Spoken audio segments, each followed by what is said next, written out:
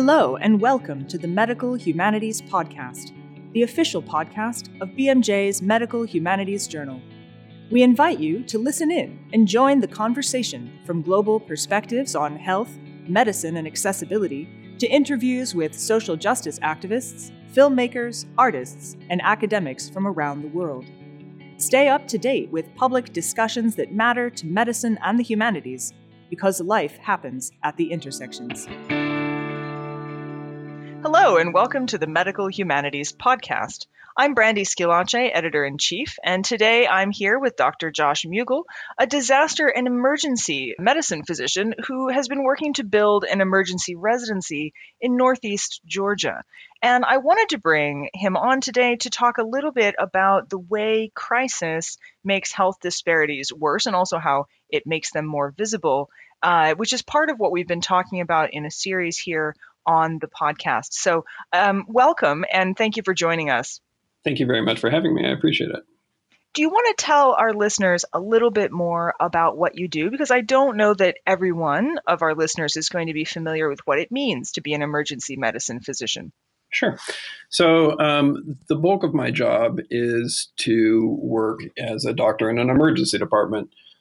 So especially in the U.S., we take all comers into the emergency department, and we're the bulk of all acute care that happens. So we do get a lot of the what we classically define as emergencies, the gunshot wounds and the car accidents and the strokes and the heart attacks. But, the emergency department really serves as a safety net for a lot of people in the U.S. as well. So people who have an acute illness, whether it's a simple cold or pneumonia, or they've run out of their blood pressure medicine or anything that kind of is an acute presentation of an illness, often it shows up to our department because they either don't have access to primary care or they can't get into primary care in a reasonable manner. And so that's what emergency medicine is, and that's where I spend the bulk of my time. I'm also in education, and one of my jobs is to create an educational environment for new emergency doctors. And so that's what I've been spending most of my time on recently. Well, and I know, too, in addition, that you have a fellowship in disaster medicine, and I think that's something that people probably haven't heard of before, and yet seems really critically important at the present time. So could you say a bit more of that, too? Yeah, and I mean, it's not a formal field per se. So there are people who are specifically trained to work within disasters, but there's a whole breadth of what disaster medicine, disaster management are. And I think what most people envision disaster medicine is kind of the response phase of disasters, and how when something bad happens, whether it's an earthquake or a pandemic or a war, the special skills that are needed to take care of the patients and the victims of those disasters. But there's a whole lot of work in disaster medicine around preparedness, around policy making, around interacting with hospitals and public health agencies to make sure that communities are prepared for disasters and are trained to know what to do when a disaster strikes, and the same in a healthcare organization. How does our hospital know what to do when we get a large influx of very, very sick patients? So that's what I was trained in, and I've done quite a bit of work at various points of my career. What it's kind of ended up being is when something, big happens, such as the COVID pandemic, I try to put myself in a place where I can be of help with that. So, for example, during this COVID pandemic, when they were having need for volunteers in New York, I went to New York to volunteer at one of the hospitals in Harlem. Right. Actually, I do want to talk about that, but I want to go back a little bit earlier because I know that you also worked during the Ebola epidemic, and I was wondering how you would compare those two experiences. It was interesting because I happened to be in Liberia, in Monrovia, when the first patients from the northern part of the country that had been infected with Ebola started making their way down to the city. So I hadn't been to Liberia for the sake of working with Ebola, but I happened to witness the kind of firsthand how the hospital responded that I was working at, how the hospital responded, how the city responded. And then I kept in touch with a number of my colleagues there as the epidemic really ravaged the city. And then I was able to work a little bit with my hospital at the time in the U.S. and with the state infection control that I was in at the time to prepare for that. And I think at the time, a lot of the bad things that were happening with Ebola, I attributed to Liberia being an incredibly poor country and not having good healthcare infrastructure and not having a lot of trained healthcare workers, and the toll that it took on the city and on the country, I kind of attributed in a large part to the poverty. And when it really didn't hit the U.S. very hard, and we somewhat felt prepared for it, I in my mind, I think attributed it to the kind of lack of resources in that country versus ours.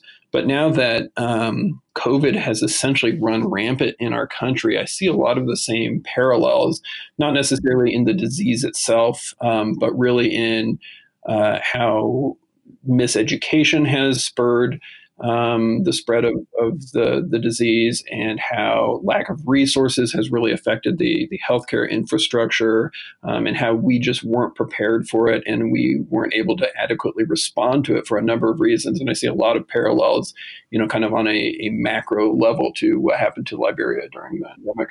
That's really an interesting take. And I'll say this because one of the things we've done lately is we've spoken to people like Alice Wong, who's a disability activist there. We've spoken to Dr. Oni Blackstock, and it's become very clear that some of we sort of rested our laurels, right, on the idea that, oh, well, we're a big first world nation and these things don't happen here. And now they have. I think we assumed that money equaled preparedness. We are rich, and that therefore, as a nation, we were prepared for this thing, and clearly we weren't. Well, and I think the other thing that it has revealed is something we all know it's true, that not everyone in the United States is rich. In fact, it's a tiny percentage of people who are actually wealthy, and then you kind of have a struggling middle class, and then you have quite a large group of people who are just under middle class, and then plenty of people under that, below the poverty line.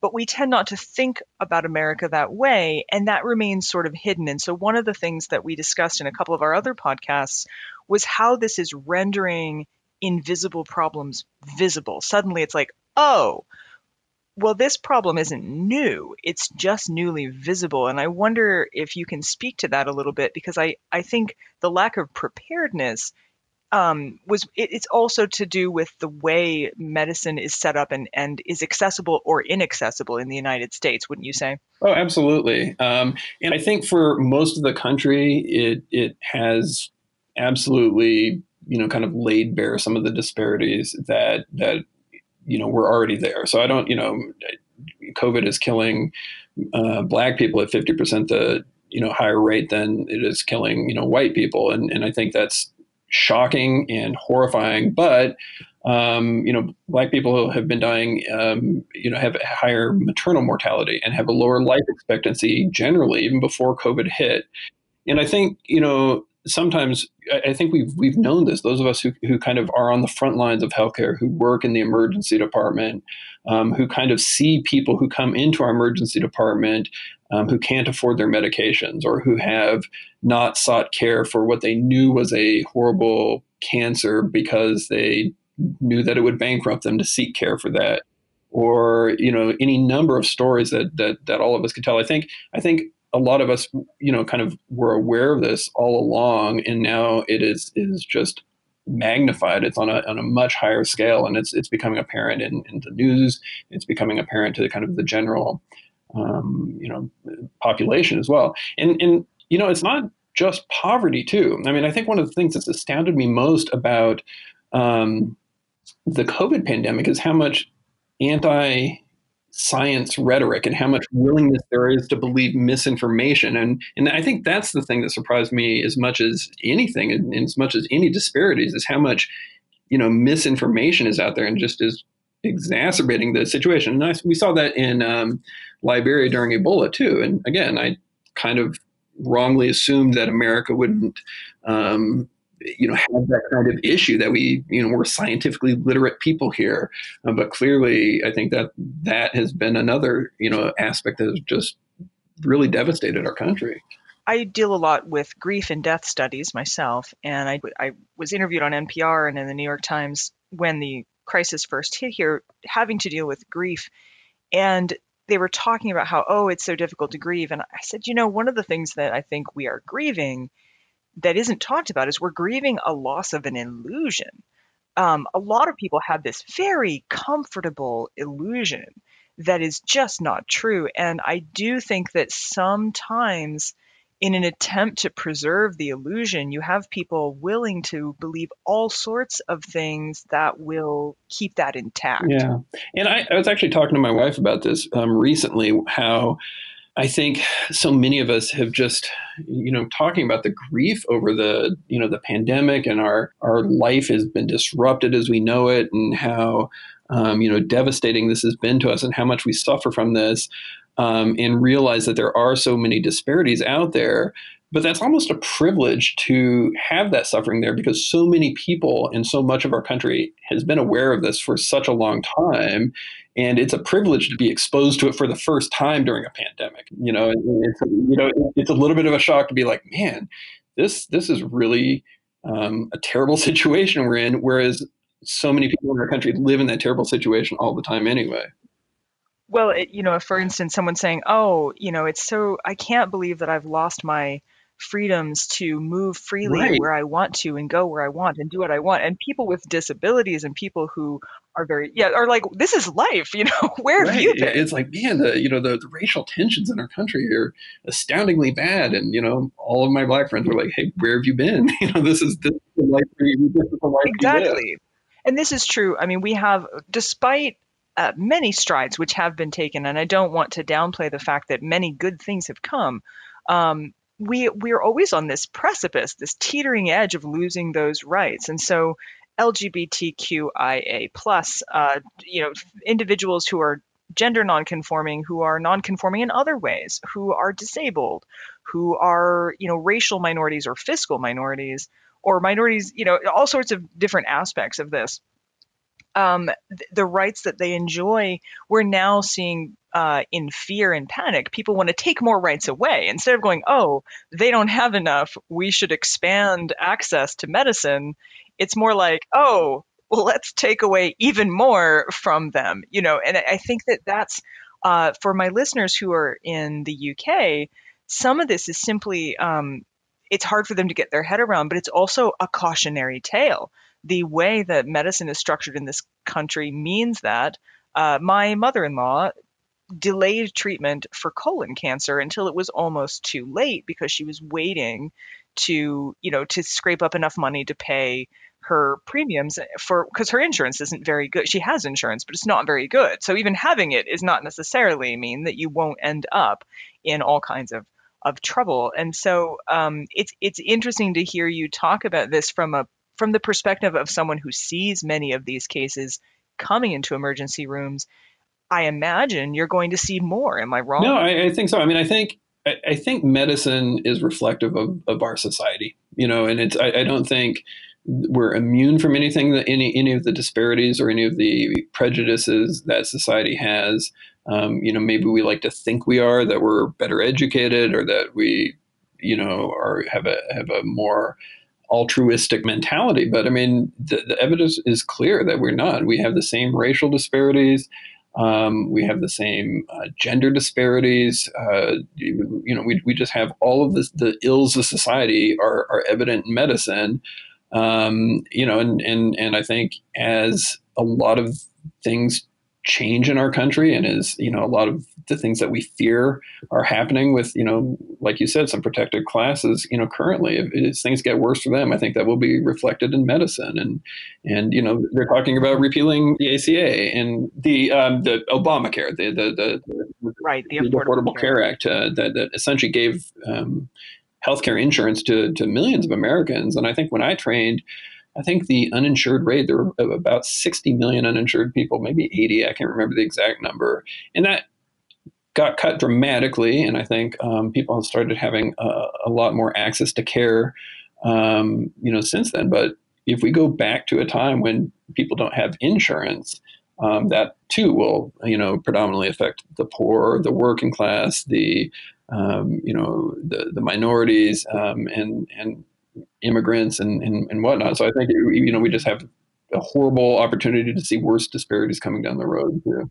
Right. And, we've just been talking about how a crisis makes healthcare disparities evident, ones that already exist, but also has the opportunity to make them worse. Because as you point out, if emergency room is already at capacity because there are a bunch of people sick with an epidemic or, some other crisis, then the people who've been going there because they don't have insurance are now going to be at the bottom of the list. It's actually going to make things worse instead of better. And also because a lot of people lose their jobs as a result of a pandemic and therefore lose their insurance. And the people who are most dependent on, on their jobs, the people, the hourly workers, the people who live paycheck to paycheck are going to be the ones who are forced to go back to work, or forced to work maybe under dangerous conditions and more likely to contract the illness.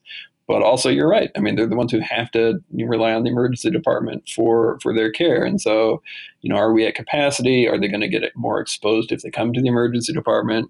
And I remember during the early parts of the pandemic, a lot of the messaging that hospitals was giving to the general public, my hospital included, was that if you don't need to, really, really, stay away from the emergency department, so we can protect our capacity for the COVID patients. And what ended up happening was people just delayed care. And so we were seeing delayed presentations of heart attacks and strokes. And again, those are also going to affect, poor people, minorities, people without insurance, immigrants. So it's not just healthcare disparities in this one category. It's, the healthcare disparities across the spectrum are going to be worsened as well. Right. And I think, we'll be wrapping up here shortly, and I really appreciate you spending your time with us today. But I want to go back one more time to that point you made early on, comparing the way you approached, the way you understood the Ebola epidemic in Liberia versus the way that you're seeing COVID play out. And I think it goes back to that sense of privilege that you mentioned.